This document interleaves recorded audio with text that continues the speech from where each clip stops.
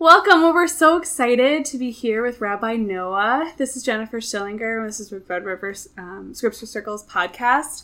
We're really excited because we're going to start showcasing a word or a theme to go along with our newsletter that's going to be coming out every other month. And we're really excited to start everything off with Hebrew.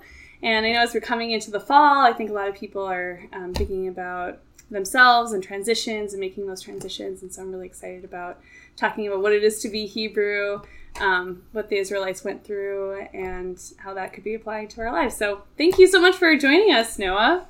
Thank you, Jennifer. It is great being here. Thank you. So, yes, the word Hebrew. So one of the things I think is helpful in starting to unpack the word Hebrew. So when the King James translators first translate the Bible into English, they make the decision to transliterate, sound out the names of people and places, oftentimes from Hebrew to English.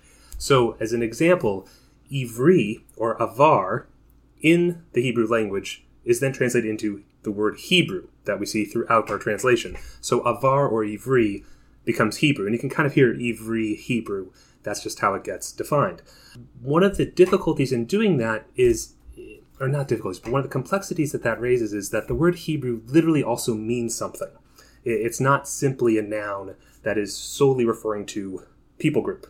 It's a word that has layer and dimensionality to it. So the word Hebrew, or Ivri, in the language itself, and sorry, because it's saying Hebrew in the Hebrew language, I know it's kind of back on itself. So the word Hebrew, in Hebrew, literally means to cross over. To cross over. So, one of the things that's helpful whenever studying any passage or any word throughout the text is look at the very first usage of a word or very early usages of that word to see some of the original context that the word gets used in, which also helps to set forth a trajectory for how that word will move throughout the text. So the word Hebrew, in Hebrew, one of the earliest appearances of this word is in Genesis chapter 14, verse 13. So, in Genesis chapter 14, verse 13, it says, a fugitive brought the news to Abram the Hebrew, or Abram the Ivri, who was dwelling at the terebinths of Mamre, the Amorite, and it goes on. Now, the word Hebrew here, literally to cross over. Now, by Genesis chapter 14, verse 13, Abram has Hebrewed or crossed over from outside of Canaan to inside of Canaan. Or one could also say, Abram has crossed over from outside of knowing God inside of knowing God. And so crossing over here isn't solely or singularly, well, crossing over here could be seen as being about what for Abram? Like physical relocation. Okay, very good, exactly. Physical relocation. Good. And outside of knowing God, inside of knowing God, could also be about Abram's what? His spiritual transformation. Okay, spiritual transformation. Whoa, that was a lot deeper than I was thinking. Okay, right? His spiritual transformation. So, yes, it can be physical relocation, literally crossing over from one land to another land. Also, as you said, spiritual transformation, crossing over from outside of knowing God, crossing over to inside of knowing God. And in that sense, being a Hebrew is also about Abram's what? He has a what in this? He has a choice. Thank you. Exactly right. He's got a choice. Meaning, Hebrew or crossing over is also a huge choice conversation, right? I can choose to cross over. I can choose to physically relocate. I can choose to cross over into relationship with God. I could also choose not to relocate or not to cross over to knowing God or not into whatever God might be asking of me. And so this is where being a Hebrew, I want to suggest, isn't singularly or solely about a person's what? Not about their... I was just going to say it has so much to do about their call or their decision than it is about who they are. Good. And it's also not about their skin. Yeah, it's not like a heritage. I mean, it is partially that, but it's not exclusively. Thank you. Exactly. Like how I think the word gets thought of today, that at times isn't the most helpful, is that it's strictly like an ethnic group of people. And it's not to say it's not. In the original concept of the word, it's not necessarily how it's thinking. Right? It's not strictly or solely talking that. It's not, because my ancestors are Hebrews, ergo I'm a Hebrew. That's not necessarily how the word is strictly or solely thinking. Right? If I cross over into knowing God, I've Hebrewed. Mm-hmm. And so that's part of where this gets to be so much more multifaceted and as you said, about the choices that we make. Okay, we'll get into a little bit more of where we see examples of why that makes so much sense in the text in a moment. But just for a moment longer here, Hebrew crossing over and the choices that we make. So another thing that's helpful, I think, in thinking about the word Hebrew is person, place, thing. All those things are what? Static. They're nouns. Right, they're static, they're nouns. Unflinching, unmoving, unfeeling, unchanging, because they're static nouns. The word Hebrew, though, to cross over is actually what? Grammatically, part of speech-wise. A verb. A verb, exactly right. It is a verb, right? And that makes this into a whole nother angle of conversation, that it's a verb. I continue to cross over. If we think kind of big picture macro for a moment, the children of Israel, when they leave Egypt, in order to go into the wilderness, they literally have to do what? Leave and? Cross over. Right, they literally got to cross over. Oh, sorry, go ahead. Oh, the Red Sea. No, I was just going to say it. They got to cross over the Red Sea, exactly right. So they literally cross over. They literally Hebrew. And we can see kind of big picture how that works. Okay. And then in Numbers 13 and 14, we're roughly within the second year of our time in the wilderness. And they're being asked to do what? Again? To cross over. To cross over. This time, the what? The Jordan? Exactly. Yes, exactly. Bible trip, nail it, right? Cross over the Jordan River. And they're being asked to cross over the Jordan River to go into the Promised Land. So, I mean, we're going to be asked usually to cross over multiple times. It's not just a one and done. Like, well, I crossed over leaving Egypt into going to the wilderness. Ergo, I've crossed over, I'm a Hebrew, and it's all finished. That's nouning. Exactly. Exactly. It's nouning. And one of the things that I think is so very different about Scripture is Hebrew is a wildly verbing language. English, even just in how we construct sentences, usually the subject comes before the action of the sentence. In Hebrew, the action very often precedes the subject. And so it's a very much a verbing, action-oriented language. And it's fascinating how that gets drawn out then when we talk about things like, oh, Hebrewing, crossing over. It's a verb. It's not a noun. Even though in English, it's, as a part of speech, clearly a noun, right? Abram the Hebrew. He's Abram the crossed over guy. But Abram the crossoverer. You know, it's a verb. Crossoverer. It's a very... And how to kind of capture that movement in the text. I think is one of the really difficult things about Hebrew, because it's so often thought of as noun, person. It's a heritage. It's strictly an ethnicity. That's all it is, and you're either in or you're out. And yet this, as you said, has so much to do with transformation. Could you say a bit more what you were thinking about in the spiritual transformation piece with crossing over? I think it's that idea of choice. You know, if I am crossing over from not knowing God into knowing God, I think that there's a transformation that happens in just being close to and connected with the living God, the ever-present and eternal verbing God, doing God, living God. So I think that there's some transformation that happens just in being connection there. But I think that we're also transformed in the continual decision. Like I think about like that choice of obedience, that repeated choice, that with every one of those choices of faith, a choice of crossing over every single time, that we become a little bit more transformed by that, because I think that walking in obedience and walking closely with the Lord, it can only change you. I love as you said that, you know, one of the verses that came to mind was the continual renewal of the mind, right? Yeah. You know, verses like that where we get these big picture crossing overs, the Red Sea, the Jordan River. It's kind of easy to say, and the word is used there in Exodus 14 in the book of Joshua when we're talking about crossing over the Red Sea and crossing over the Jordan River. And they're big, you know, they make for really good paintings on walls and really nice picture books for kids to read. And yes, they are. And the crossing over that happens on the daily. Right. You know, the crossing over in the decision of, I'm driving down the road and someone just cut me off in traffic, and okay, I could have one response in this moment that might make me in the very moment feel a lot better and be cathartic, or, you know, release some tension or anger I'm feeling. Okay, and what does it mean to cross over in that moment into maybe having a different response, and maybe thinking about why might this person be in such a hurry, or what might be going, you know, and I don't want to make each moment and yet I don't want to miss that there's so many opportunities to cross over regularly on the daily. Yeah, like embracing the love of God in those moments. That's part of that spiritual transformation, is like, do I choose to be more aligned with him and his spirit, or do I just choose to be a little bit more aligned with the word and maybe with what's comfortable or what I've known? Yeah. And I love what you said too about how it is big decisions. Like it is like the moment at the Red Sea where you just are like having to rely on God because it's death if you don't in that moment from the Egyptians. And it is the small moments of like, am I going to pack up my tent every time that the fire and the pillar of cloud move? Like, am I going to choose to continue to follow and continue to cross over even in the small everyday things?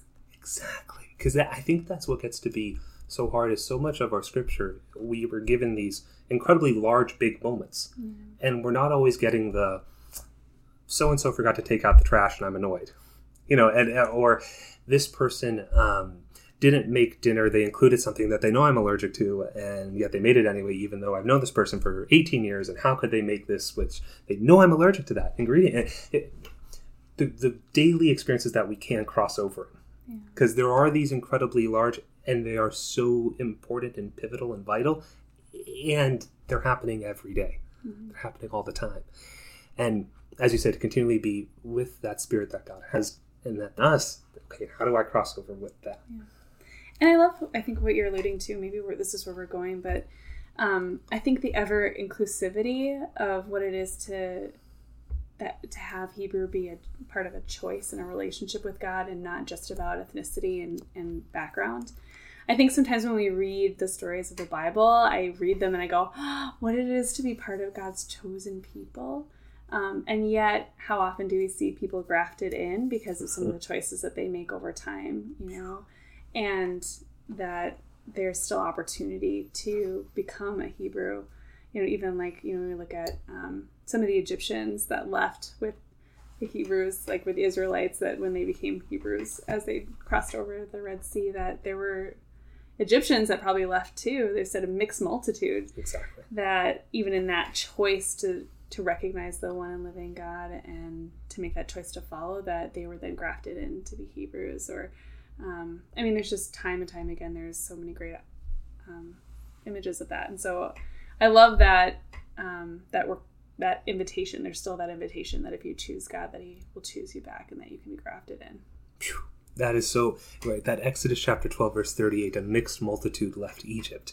And as you said, there's probably therefore going to be some Egyptians and some other people groups. Egypt is the greatest civilization on planet Earth at the time of Exodus, right? So it's not simply descendants of Jacob/Israel leaving Egypt. Mm-hmm. And as you said, all those people who from whatever background, whatever ancestors, wherever part of the world they came from, if they chose to leave Egypt, if they're part of that mixed multitude in Exodus 12, verse 38, when they cross over the Red Sea in Exodus 14 and 15, does it ever again say a mixed multitude or some descendants of Jacob, Israel, and some other people groups left Egypt? Does it ever say that again? No, right? It refers to the people as Israelites, children of Israel, or as Hebrews. Mm-hmm. So here we are. You crossed over. Oh, you're a crossover. Right? It's You're included. Exactly. It's not just saying, oh, sorry, were you a descendant of Abraham back in Genesis chapter 14, verse 13? Sorry, if not... really, I apologize profusely, but you can't be counted as it. No, it's not thinking. That's not how the text is wording this at all. It's not how Scripture is thinking or talking. The continual grafting in nature. I think sometimes it's so easy to miss some of the people that we see throughout the text. Rahab, in Joshua chapter 2, living in Canaan, referred to as depending on translations, usually a harlot or a prostitute, and she is most certainly joins the tribes. She is most certainly becomes a Hebrew Israelite. Ruth. Another very prominent person in the text, who's a Moabitess. Certainly not a descendant of Abraham. Lot is not Abraham's son, even if you might want him to be in Genesis 12, he ain't. Right? So, again, this idea that it has to be from this specific, or if you're not in this, better luck next time, or sorry, not allowed. Yeah. And that's, as you kind of said, the inclusive nature of that, if I choose to cross over into relationship with God, to recognize God, to follow God, I'm a Hebrew. And I love, too, that within that, it's wildly individual and wildly communal. In that, in this first instance, we were talking about Abraham being mentioned as Hebrew. That was like an individual choice, even though his his wife came with him and Lot came with him, which is like could or should or not have or whatever. But it was about that individual relationship and that choice. And then also when you look at the Israelites, that, when they crossed the Red Sea, those Hebrews, that was communal. It was a communal exodus that happened, and it was a communal crossing over that happened. And I think that that's such a great question too, I think, for us to be thinking about is as individuals, like in what ways am I being called to Hebrew, but also like in the communities that I'm part of, how are we being invited to cross over? Jennifer, yeah, right. That is... And what happens when sometimes those two feel like they might be at conflict or they're not entirely aligned? Because there are those, absolutely, right? The personal crossing overs that we're 100% being invited to in the communal. And I think Numbers 13 and 14, when they have the chance to go into the promised land, is like a beautiful example of that dynamic where Joshua and Caleb, they send in 12 scouts. 2, Joshua and Caleb say, we can do this. The rest of the 10 say no, and the community listens to the other 10 scouts and not Joshua and Caleb. So personally, they know. And Joshua and Caleb are 100% spot on. They could go in. Yeah. Except that the whole community's not there. So it's going to be another 38 and a half years or so, give or take, until we can go in. And the difficulty of that decision where sometimes, personally, I can see the communal crossing over that's needed. And if the community is not ready, sometimes, okay, we're going to wait. And then I think the difficulty is other times, we see examples of the text, I think, particularly with prophets, where the prophet has to cross over and the community might not be there and the prophet's just got to keep going. And the prophet's trying to help the community, and yet prophet's not getting entirely well with the community. So it's this incredible holding of the both of that, of the personal and the communal. And sometimes it really has to be a communal crossing over, and other times the community isn't there and there goes the person. And that's, I think, an inverse of that, Jonah is almost like the inverse of Joshua and Caleb, right? Where Jonah is given this opportunity to cross over that the whole community is going to be left behind and actually be, of his community is going to be destroyed by, and yet is the crossing over he needs to do. And so even to make it just, because I think one of the quick things that tends to happen is crossing over is great. We should all cross over. We all have to cross over all the time. And then some people say, okay, well, if my community isn't able to cross over, then I can't. It makes that a rule. It's like, well, sometimes yes, but sometimes, even if the community can't, I'm still supposed to. And then other times, I see the crossing over needs to happen, but the community can't. And if they can't, well, then sometimes I just can't. And so there's not a hard and fast set rule of, oh, here's the crossing over God's inviting I/us into. Mm-hmm. Therefore, this is the thing I have to do. It can be so context situational specific into what's actually being asked. Sure. What I think is like the beautiful nature of God, and that's one thing that I love about his word, is that I feel like if it was such a straightforward rule book where it was just like this, then this, then this always, that it really takes the relationship out, that discerning spirit of needing to connect with the Lord and really being in tune with his heart and what he's really doing in this season, in this moment, and the timing is so often so important in that. So I think sometimes people find that so frustrating when they're like, oh, why can't it just be like this one thing? It's always this one thing. So I just know that if the community can't go, then I can't go. Or if or that even if the community doesn't go, that I'm supposed to go. Like, why can't it just always be one thing? And I think it's because like we want to just rely on certainty and knowing and on rules and guidelines, and less on the dynamic relationship of what it is to seek first the kingdom of God and to seek after him, and to just be okay with the fact that it's not always going to be the same, and that we don't always understand it as like the certainty of just always knowing and having a rule book. If it was a rule book, I think it'd be a lot shorter, right? It's also be a little bit, I think there'd be less grace in it. Oh, and that's why I love, as you said, the dynamic relationship. And yeah, I just thought you said that so well. That was so well said. Because the tendency of the comfort of, okay, if A, B, C, then I know to do D, E, F.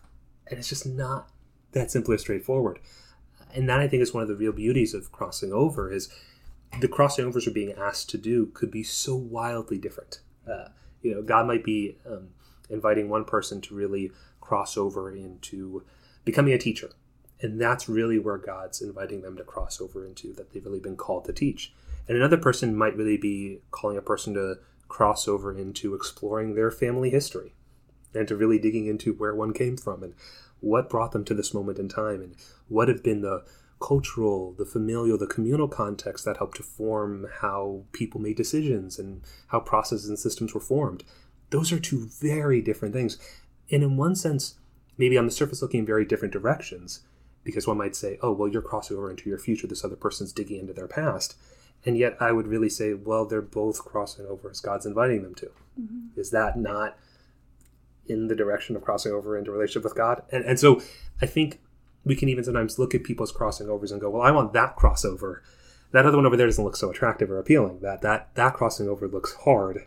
I think mostly on the surface, most people would say, I think I would take the crossing over from the wilderness to the promised land, because the promised land generally, like, that sounds really nice, the land filled with milk and honey. But that whole Egypt to wilderness promised land, that sounds kind of hard, because the wilderness, after quail, it's just manna all the time and water from a rock. And I don't know that one sounds as appealing or attractive. And it's like, well, where is God inviting us to cross over into? And wherever that may be, it is. Yeah, and every season has its purpose too, in that, like, where, it even says that God could have taken them the shorter route, but he chose not to because he didn't want them to turn back. And I think it's probably because they needed a little bit of the wilderness in order to be able to be ready and prepared for the promised land. And I think that's part of it, is like, what are we being invited to? And I think that's, even with the Hebrew, it's like, we're not always certain about where we're stepping into. Like, what are we being invited into? Sometimes we're just given as much as the next instruction. We don't necessarily know what's going to transpire after that. Like,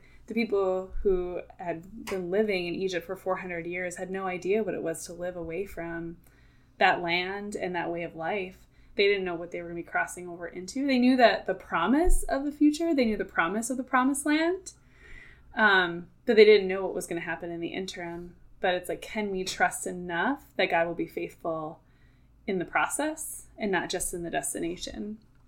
And I think you pointed to this too, the generational nature is what I heard in what you were saying too, of crossing over, which is, right, here's Abram doing it as a person, and the generational implications of that decision. Mm-hmm. And yet there's certain things God says, right, in Genesis chapter 12, verse 2, Genesis 12:1, right, the Lord says to Abram, go forth from your native land, your kindred, and your father's house to the land that I will cause you to see. And then in verse 2, and I will make of you a great, big, large nation. Right? A great, big, large nation. The word there is gadol in Hebrew in Genesis 12, verse 2. And that gadol, literally usually translated as great, also means big and large. And so a great, big, large nation. But as Abram, on one level, doesn't necessarily get to hug and kiss a great, big, large nation of people as he lives and breathes and walks the earth. And I think that gets to be very hard, because here's a promise that God's given him to see on some level. And it seems like God even gives him a vision of it in Genesis chapter 15, where, the look up at the stars, if you can number them, so shall your offspring be, and your descendants will be slaved. It says later on, your descendants will be slaved in a land not theirs for 400 years, but then I'll execute judgment on that people and take them out. And it seems like on one level, Abraham sees it, and yet he doesn't get to hug Joseph. He doesn't necessarily meet Israel. He doesn't see the 70 go down to Egypt, in Exodus, in the beginning, late Genesis for the Exodus. He doesn't get to necessarily see all that. And so sometimes the Hebrewing that God's inviting us to, and that we're being asked to join in, can be generational. And it might not just be a Hebrewing for me now, but a Hebrewing I am to start, that someone else might get to take the next step in. Right. In that sense, it's such a poor example, but almost like a relay, of, okay, there's a part that I'm being asked to, and we'll see where we get in my lifetime, and then there's the next part. Right, and can we be okay with the faithful leg that we're supposed to run, instead of wanting to get to cross the finish line and get the celebration of finishing and the applause and I think so many of us are so excited about the destination that it's sometimes, if we knew that we're just being called to start something, that we're just starting something that someone else will get to finish, like, can we be faithful in that and what we're being called into, the crossing over that we're called into?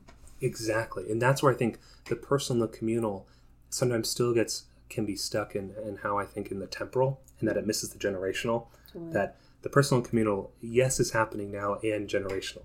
Mm-hmm. And that I think is one of the more difficult things to try to really reconcile with, is the things that are transpiring and happening that just are way before me and long after me. And that can be a bit more difficult, I think. As you said, I might not see the fruit of what I'm planting. Mm-hmm. I might not even get close to seeing it even come out of the ground. And yet I'm being asked to sow. Mm-hmm. And I'm being asked to cast seed. Yeah. But I think the promise too, like, if we do that well, that there could be generational fruit. That we could be doing something that has such lasting and important impact. That if we were to try to see it all come to pass in our time, that we would be limiting the potential of what is really being done, that are being sowed in patience and in God's timing. Which is why we have to go back to being faithful and asking the Lord, what is it that you're calling me to cross over into now? And even though I think sometimes, I love that, the Lord is a lamp to my feet and a light to my path. I love it. Sometimes I've heard people say that. Sometimes he's a lamp to my feet. Sometimes he's a light to my path. Or sometimes I only see as much as the next step. And sometimes I can see a little bit further. Like I can see the path. Sometimes I can only see like the lamp to my feet. Like I can just see as much as not to trip for the next step. But, and sometimes that has to do with his timing and also in our own natural inclinations. Like sometimes I say, I don't think God gives me as much because I'm such a runner that I think sometimes I want to be trusted enough to be able to see the whole path and to not run after that and just be faithful in the next step in the timing that God is on us. But sometimes he doesn't show us all the way because it might elicit too much fear. Like, oh my gosh, you have all of that planned? Like, I just can't even do that. And so then I'm afraid to take that one next step. And so sometimes we just don't know the wisdom of the Lord and how it's at play. But like in where he's calling us, like how can we be faithful and cross over? And I love that, within that though, that we all have choice. We all have that choice to Hebrew, that it's not just a certain people that's called to do that, but that we're all invited. And I think that's one of the things that I find so exciting about the word itself is the choice involved in the matter, and that God gives us that choice and the continual nature of that choice, that it's, okay, maybe there's, and I think there's, for so many of us, the first time that I cross over into that relationship with God, and it's this huge moment, and it's, the light is there, and it's bright, and it's loud, or maybe it's quiet, depending on how one's wired, right? But it's this huge moment that I'll never forget. And then there's the next day I wake up, and the next day, and the next day. And, okay, and how do I continue to cross over, and how I continue to build relationship with God, and it growing deeper, and continuing to figure out more of where I'm being led towards, and what's next, and how this helps me to understand maybe where I've been, and the continual nature of crossing over, I think, is so exciting in that choice dynamic. And then those moments where God kind of says, okay, you can cross over. Here's a bunch of choices. What do you want? Or, you actually have multiple choices here. There you go. How do you want to cross over? Where do you want to go? And the unbelievable freedom in that and the gift of that is, yeah. And as you said, not just for one group of people or we did your DNA test on 23andMe or whatever the DNA thing is now, and it says you are XYZ% Hebrew. It's like, that's not entirely.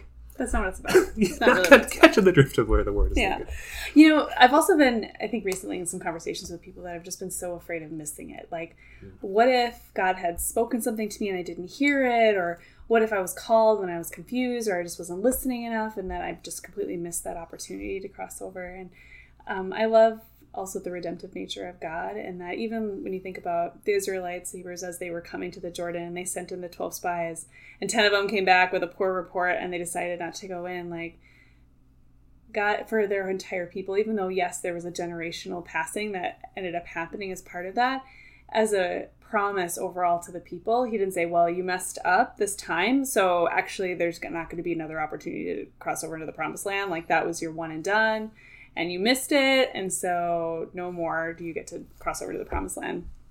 But then instead, he took them into this relationship of dependence for such a long season where they grew in their faith. And there were so many things that I think were learned and shifted in that community over that time that they spent in the wilderness, that when they came again, to that opportunity of Hebrewing, of crossing over, that they were prepared and that they did it successfully, crossing over the Jordan. And I think that to me speaks hope, because I know in the redemptive nature of God that even in those moments where maybe, because he's called me to do things before where I've been super faithful, and then he's also called me sometimes and I've been a little reluctant, and I don't want to miss out on what the Lord is doing, because living in that dynamic relationship with him is always exciting, and it's always fruitful and grace-filled.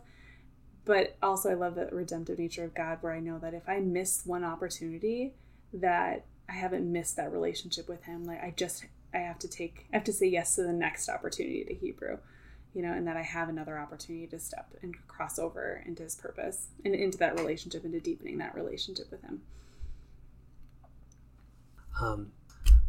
It's been great exploring the word Hebrew. Okay.